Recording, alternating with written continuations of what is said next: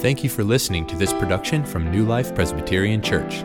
If you'd like to find out more, visit newlifepca.org. I want to begin by telling you something about David Blair. On April the 9th, 1912, David Blair, who was a British sailor, was relieved of his responsibilities as the second officer on board the Titanic, and he was assigned to other work on April the 9th. That was one day before the Titanic departed for its initial tragic maiden voyage. Now, in his hastiness in departing, being reassigned to different work, he mistakenly kept a key to a storage locker that was believed to have kept binoculars. And it was the lack of binoculars that was available to the lookout crew on the Titanic. That's one reason people believe the Titanic eventually struck an iceberg and sank that led to the loss of over 1,500 lives. A guy by the name of Fred Fleet later testified that if they'd had binoculars, he was one of the lookout people who survived. If they'd had binoculars, he says they would have been able to see the iceberg earlier. And when he was asked how much earlier, he said, well, early enough to get out of the way. The Titanic sinking because of a small key. Seemingly small things can bring about great catastrophes and can lead to extensive loss and damage and devastation. And that is true about seemingly small sins as well, including the sin of gossip. Now, if we're honest, we hear a lot of gossip, and if we're honest, we hear it at church as well. But we really don't hear much teaching about the sin of gossip or about how serious it is. But the Bible is very clear about how serious and dangerous gossip can be. In describing people who have a depraved or debased mind in Romans chapter 1, verses 29 through 31, this is what the Apostle Paul says about them. He says, "They were filled with all manner of unrighteousness, evil, covetousness, malice. They are full of envy, murder, strife, deceit, maliciousness. They are gossips, slanderers, haters of God, insolent, haughty, boastful, inventors of evil, disobedient to parents, foolish, faithless, heartless, ruthless." Now, I'm guessing you notice in the midst of all of that filth and violence and immorality, Paul mentions the sin of gossip. Now, a small key may have doomed the Titanic, but some of you are familiar with the saying, loose lips sink ships. And that's true, but more accurately, according to the Bible, loose lips and gossips sink relationships, and they sink friendships. Consider the words of Proverbs chapter 16, verse 28, that says, "A dishonest man spreads strife, and a whisperer separates close friends." Now, that word whisperer is often rendered gossip in other translations. For example, in the NIV we read, "A perverse person stirs up conflict, and a gossip separates close friends." This is based on a Hebrew word that could also be translated to murmur, to engage in critical and secretive communication with lowered voices and hushed tones. And so this morning, I just want to simply consider broadly the Bible's teaching about the sin of gossip. But instead of looking at Proverbs chapter 16, we're going to look at a different proverb. We're going to look at Proverbs chapter 18, verse 8 as our text this morning. We're just going to look at that one verse, but it's a verse that's important enough that it is repeated verbatim later in the book of Proverbs, in Proverbs chapter 26, verse 22. So we find this twice in the book of Proverbs. We're going to turn to Proverbs chapter 18, verse 8 for just that one verse this morning. So if you have your Bibles, you can turn there. If you don't have a Bible with you, you should be able to find a paperback Bible underneath one of the seats in front of you. And Proverbs 18:8 is on page 312 on those paperback Bibles. But I'm also going to have the verse on the screen here in front of you as well. And I actually have both the ESV and the NIV verses on the screen. But if you're able, let's stand for the reading of God's word this morning, just from this one verse, Proverbs chapter 18, verse 8. "The words of a whisperer are like delicious morsels. They go down into the inner parts of the body." The NIV reads this way, "The words of a gossip are like choice morsels.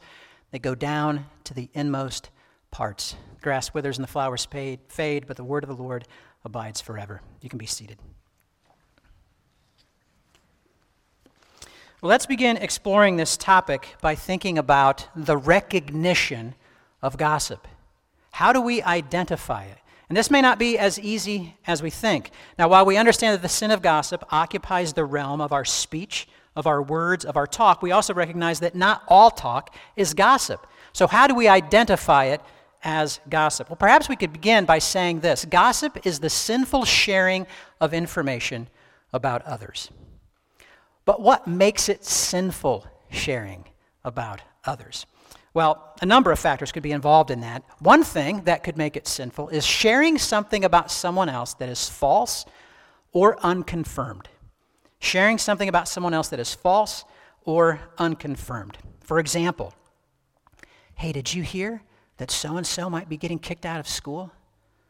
Or I don't know if you heard this, but so-and-so is breaking up with so-and-so. No, I heard that so-and-so's parents are making her break up with so-and-so. Really? I didn't hear that. You got to be kidding me. Or it could be something along the lines of this. I heard that so-and-so is getting investigated by the FBI for tax fraud. No, it's not tax fraud. I heard that so-and-so is getting investigated for laundering money to terrorist organizations. Now, the more outlandish these things become, you begin to suspect that maybe none of these are confirmed, actually, and might even be false. But even if they turn out to be true, it doesn't mean that gossip hasn't happened, because sharing true information can still be gossip. And so there's other things we have to consider in sinful sharing. Sinful sharing might be sharing something about someone else that might be shameful. For example, in the examples we already used, someone that might be getting kicked out of school or someone being investigated for a crime can be shameful kinds of things. We might also think of sharing information like this. I don't know if you heard, but so-and-so lost his job again. Or I don't know if you heard, but so-and-so is having to file for bankruptcy. It could be something as simple as, did you hear what so-and-so wore to the party over the weekend? Well, let me tell you about it. Or it might be something more serious, like, I don't know if you heard, but so-and-so's son moved out of the house in anger, and his parents don't know where he is, and they haven't been able to find him in weeks. Now, the point of this is not that people should necessarily feel shamed about these things. The point is that most people experiencing these kinds of difficult situations would not want them widely publicized, because not everything needs to be widely publicized. One of the characteristics that Paul says about love in 1 Corinthians chapter 13 is that love always protects. That doesn't mean that love protects people from the truth. It doesn't mean that love protects people from any hard things, but it does mean that love protects people from unnecessary and ruthless scrutiny. It protects people from that. And it doesn't just share information about someone else that might be shameful. And this is closely related to sharing something about someone else that's sinful. And the examples I just used, none of those are necessarily sinful kinds of situations. But imagine something like this. Did you hear that so-and-so got caught cheating on his wife? And his wife and his kids have left him. And they've moved out of state. That's a sinful kind of thing. But sharing that kind of stuff is what is meant by the phrase, airing someone else's dirty laundry. Have you heard that phrase before? Airing someone else's dirty laundry. That's not yours to put out there. And of course, that's closely related to sharing something about someone else that should be kept private. There are things that should be kept private, again, to protect people from unnecessary and ruthless scrutiny and chatter. So if you have to start sentences like, hey, don't promise you won't tell anybody this, but so-and-so. Or if you have to start a sentence with, I probably shouldn't be telling you this, but you probably shouldn't be sharing that information, if that's how you have to start sentences. But there's something implicit in each of these examples that I've referred to that is crucial for the recognition of gossip. And that is the person being talked about is not there. And so we have to reflect this in our descriptions. We have to add something more. Gossip is the sinful sharing of information about others behind their back when they're not present. And this is really the quality that's captured with the translation of whisperer. You whisper it because the people being talked about can't hear it. And sometimes you protect people who are being talked about from hearing it because they're not around. And so you spread this information behind people's backs.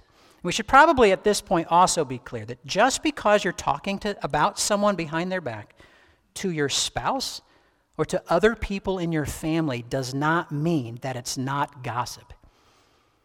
In fact, I would guess that much of the gossip we listen to and that we spread is done with family members and spouses and people that we live around. That doesn't mean it's not gossip just because you're sharing it with someone that you know well. Still, sharing information about others who aren't present is not always gossip. That's not always gossip to share information about other people when they're not present.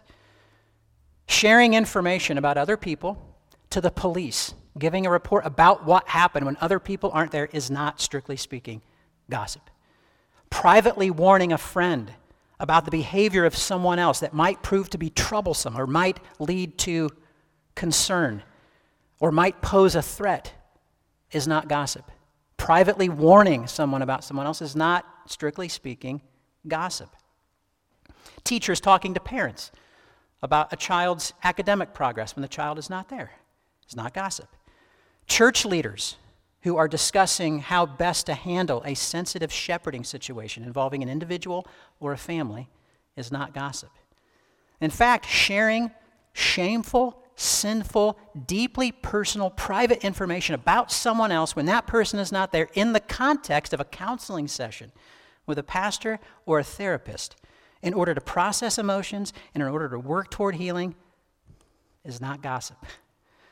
And sharing a prayer request on someone else's behalf when that other person isn't there is not necessarily gossip, but we know that it can be kind of a form of gossip. But it's not, by definition, gossip to share with someone else a need that someone else has for prayer when that person is not there. In fact, in all of the examples I've used up to this point, it is possible to imagine in each of those scenarios that information is being shared with a genuine aim to help the people involved.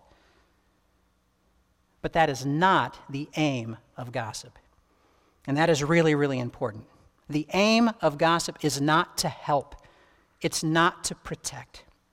And so we have to add one last detail to the recognition of gossip. Gossip is a sinful sharing of information about others behind their back in an unloving spirit. That doesn't always mean a malicious spirit. It certainly can mean that, but it doesn't necessarily mean that. It just means that the information is shared without the aim of love, without the aim to protect, without the aim to actually help. It's devoid of that. It's just the spreading of information, using people's difficult circumstances in life to either exploit them or to discuss them, discuss about what's going on with them, but it's not done in a spirit of love. In fact, most of the time, our gossip is not done in a manner to build others up, but rather to tear down and trouble. We actually see this in children of very young ages, when children tattle on other children.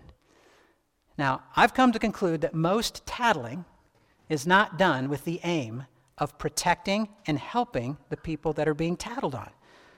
The purpose is to get the other child in trouble. And our gossip is often to trouble other people, even if it's very, very subtle.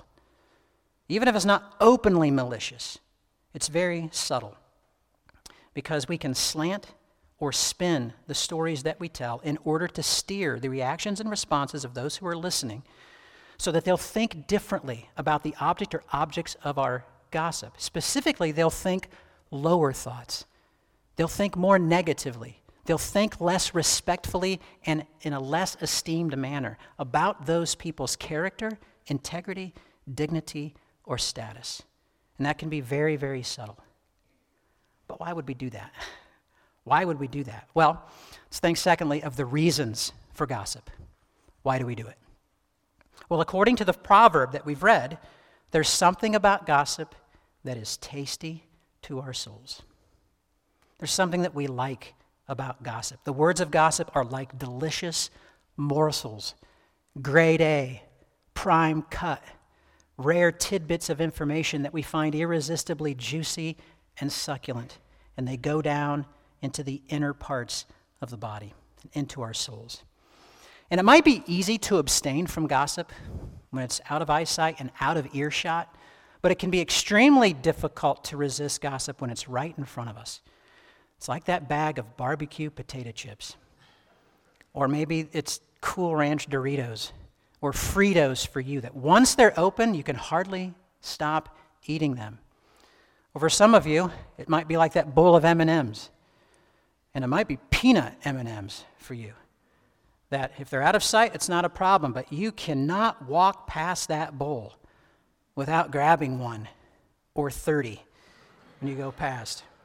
Or those gummy bears that are so small they can't possibly be harmful, but we find them irresistible. They're so sweet. That's what gossip is. It's irresistible to us. There's something that resonates about gossip with us. And so we gossip because deep down on some level, we like it. But why? What do we find so savory and appealing and rewarding about gossip? Well, there can be a number of things that are motivating us to gossip.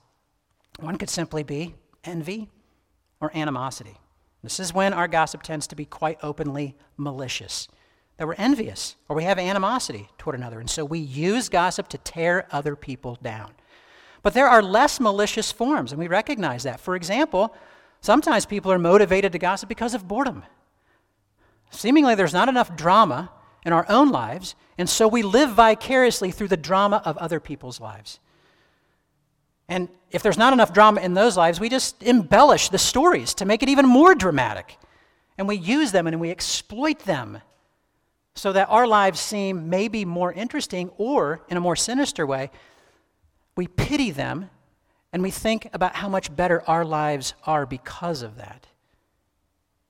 That we're bored, and so we point out all the trouble and difficulty in other people's lives, and we feel smug that we're not dealing with those same kinds of problems or issues. There's another thing that might be a reason for our gossip, and that is ego. There's just something about gossip that feeds our egos. Because listen, if you know information about other people, especially information that is private and very personal about other people that a lot of other people don't know, it can easily make you feel important. It can make you feel like an insider rather than an outsider. And we love to feel like insiders. And knowing information that other people don't know makes us feel like insiders. I imagine that psychologically it's very similar to the reason people name drop. Anybody know what name dropping is? It's when you just reference somebody who's important so someone else knows that you know them. Name dropping in the context of New Life might sound something like this. Just casually mention, yeah, when I was having lunch with Pastor Bob a couple weeks ago. Really? You get to go to lunch with Pastor Bob? Yep. And what you should conclude from this is that I'm important and I'm influential. That's why I'm having lunch with Pastor Bob. And then you go on and say, yeah, when I was having lunch with Pastor Bob, he told me, really? Because I was just talking with him 2 weeks ago about that. He didn't say anything about that to me. And the inference you should draw from this is, once again, I'm important and I'm influential. That's why I know this information. It's almost like this obsession that journalists seem to have, that to be first on the scene with breaking news that no one else knows yet, and we get to be the ones to report it. It's one of the things we find so deliciously satisfying about gossip. And this is true too. Your ego will want to parade what you know. It will want to parade what you know, and so you'll be able to select some that you'll share this information with, which also gives us a sense of power. Because now we're in control of who else can be brought into the inside and who is left outside. We have the power to include or exclude, but we will select some to share that information with because we want other people to know that we know. And we want other people to know that we knew before they knew. There's something that feeds our ego in that. Listen, I have a role and a position here at New Life that requires me to know information, personal and private information about people that a lot of other people don't know. And I'm going to be honest with you. When I read Proverbs 18:8, I know what it's talking about. I get it. This kind of delicious morsel quality that makes us feel important and inflates our ego. And I trust you know this feeling as well, that you know what Proverbs 18:8 is talking about. I know what it's like for somebody to come up to me and say, hey, I don't know if you know, but do you know what so-and-so's been going through? And for me to say, yeah, I've known about it for months. It can feed a sense of self-importance. Now, having said that, I also want to be very clear that I and Pastor Bob and our elders and our deacons also have a role and a position here at the church that calls for a high degree of maintaining confidentiality. If we want people to trust us with private and personal information in order for us to help them and shepherd them and care for them, and we take that confidentiality very seriously. In fact, if we were not people you could trust to not gossip when you share information with us, you would actually know that very quickly, because gossip spreads swiftly, and you would eventually trace it back to the only people that you told about it. And so we take confidentiality seriously, but we know what Proverbs 18:8 is talking about with gossip, and there is a sense in which it can feed our egos. But there's another reason to mention as well: control. There are times where we gossip to control. And this is especially true when we or our friends or our foes are involved in the situation being talked about. We want to shape what people think. And so we try to get to the people first so that we can recount past events and we can condense previous dialogue in a way that controls the narrative so that people will take our side and our view of what has transpired. They'll think more highly of me and worse of others because my version will inevitably portray me as the good guy. And my gossip will portray my perceived opponent in an unfavorable and often exaggeratedly negative light. That's what our gossip will do. And so gossip can be used as a tool of power to smear other people, while at the same time applying cosmetics to our own faults and insecurities. And while we're doing this, we will do everything in our power to make ourselves appear superior and others appear inferior. And we will make much of God's grace and mercy and understanding of us and very little of God's grace and mercy and understanding of others. And we'll make much of the speck in other people's eyes and very little of the log in our own eyes while we're doing this. And if that sounds like there's something wicked in that, you're right. The Bible agrees with you. There is something wicked in that, which is why it deals seriously with the sin of gossip. But ultimately, the Bible roots gossip in the sinfulness of our hearts. The reason that we participate in gossip, the reason that we listen to gossip, the reason that we spread gossip is because there's something going on at the level of our hearts. It's a heart issue. And Jesus connects this actually in Matthew chapter 12, verses 33 through 36. He touches upon this when he says, "How can you speak good when you are evil? For out of the abundance of the heart, the mouth speaks. The good person out of his good treasure brings forth good, and the evil person out of his evil treasure brings forth evil. I tell you, on the day of judgment, people will give account for every careless word they speak." And that includes our words of gossip. Now, in light of that rather sobering warning that Jesus gives, what should we do? How can we engage in the resistance to gossip? What can we do about it? Well, perhaps the first and most important step in the resistance to gossip is to recognize gossip as a serious sin that offends God, it damages others, and it injures our own souls. Gossip is a fundamental violation of the most basic commandments to love God with all our heart, mind, soul, and strength, and to love our neighbors as we would love ourselves. And so if you're engaged in gossip, if your life reflects a pattern of gossip and talking about others when you should not be talking about them, you need to confess that. You need to confess that to the Lord as a serious sin that offends him and has hurt others and damages yourself, and you have to repent of that, which means make efforts to stop it. And what that might entail is confessing that to other people and inviting them into this battle of your gossip so that they can support you, encourage you, and hold you accountable, pray for you. But it would also be wise to avoid gossiping environments and gossiping people as much as possible. The NIV translation of Proverbs chapter 20, verse 19 reads this way: "A gossip betrays confidence, so avoid anyone who talks too much." Just avoid gossiping environments and gossiping people. Now, that's not always possible, is it? To completely avoid gossiping environments or gossiping people. And so then we have to remember, when we're hearing information about other people who aren't there, don't believe everything you hear. Don't believe everything you hear in contexts where other people are being talked about when they're not there to tell you exactly what happened or bring a different perspective. There are always multiple sides to a story. And not only should you refrain from passing that information along that you're hearing, but you should also commit to believe the best about others and talk about them in the best way possible. Believe the best about others.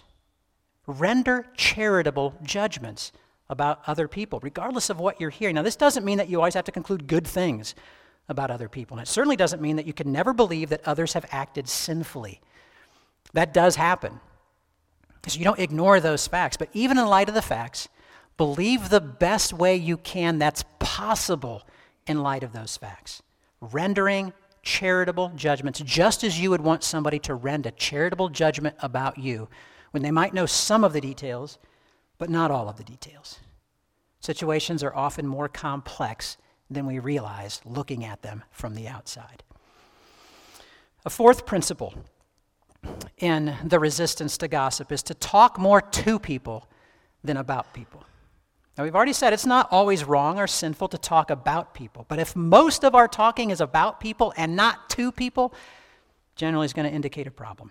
And if you must talk about people, make sure you're talking about people to the Lord. Pray for them.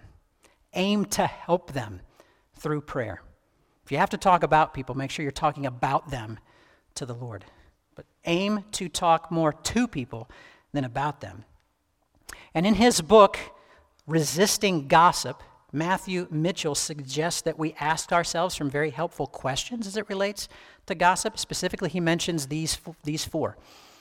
Would I say this with the other person present? Would I receive this news in the same way with the other person present? Am I hiding this conversation from someone? And would I want someone else to talk about me this way without me present? Now, if we're responding to these questions in such a way that reflects a genuine love for God and a love for our neighbors as we love ourselves, it would go a real long way in our resistance to gossip. For asking and answering these questions honestly. But there's one more thing we have to consider, because our call as followers of Jesus is not just to avoid tearing people down. We're to build people up. And so we have to replace gossip with edifying and gracious speech to and about others. The Apostle Paul actually supplies us with really clear and concise guidelines about speech that builds up in Ephesians chapter 4, verse 29, when he writes, "Let no corrupting talk come out of your mouths, but only such as is good for building up, as fits the occasion, that it may give grace to those who hear." Very clear instructions about replacing our gossip with edifying and gracious speech. But if we're honest, our resistance to gossip is spotty at best.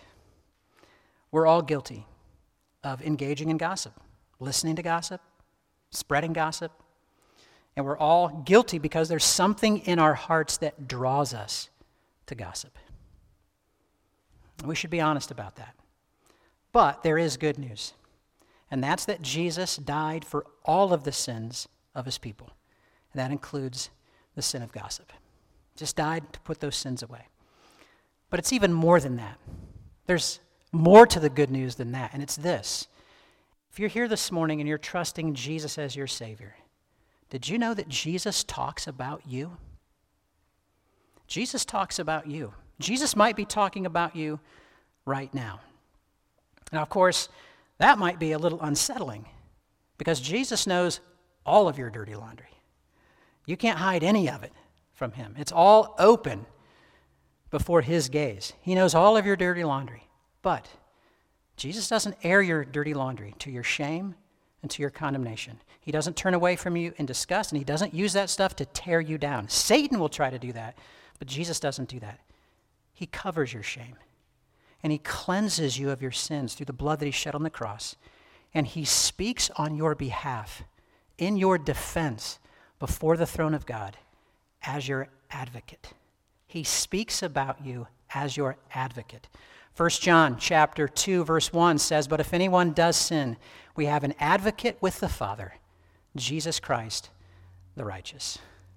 And notice that is for anyone who sins. So if you're here this morning and you want somebody to speak on your behalf before the throne of God, if you want someone to plead in your favor, if you want someone to speak in your defense, if you want someone to plead for your entrance into heavenly glory despite all of your sins, if you want that, look to Jesus. Trust in him for salvation. Give your heart and surrender your life to him, and know that he advocates and pleads for you before the Father. And you can also know that his advocacy and his pleading will not fail, because what Jesus pleads for you with before the Father is his own wounds. He pleads his own wounds for you. The nail marks in his hands and on his feet from when he gave up his body to be crucified. He pleads his blood that was poured out for you on the cross to forgive you for all of your sins. And because he does that, we're enabled and we're empowered by him and by his Spirit to speak the truth in love to and about others. And we are empowered and we are enabled to overcome the sin of gossip. Let's pray. Our Father in heaven, we confess to you this morning that we have used our mouths to gossip and we have used our ears to listen to gossip.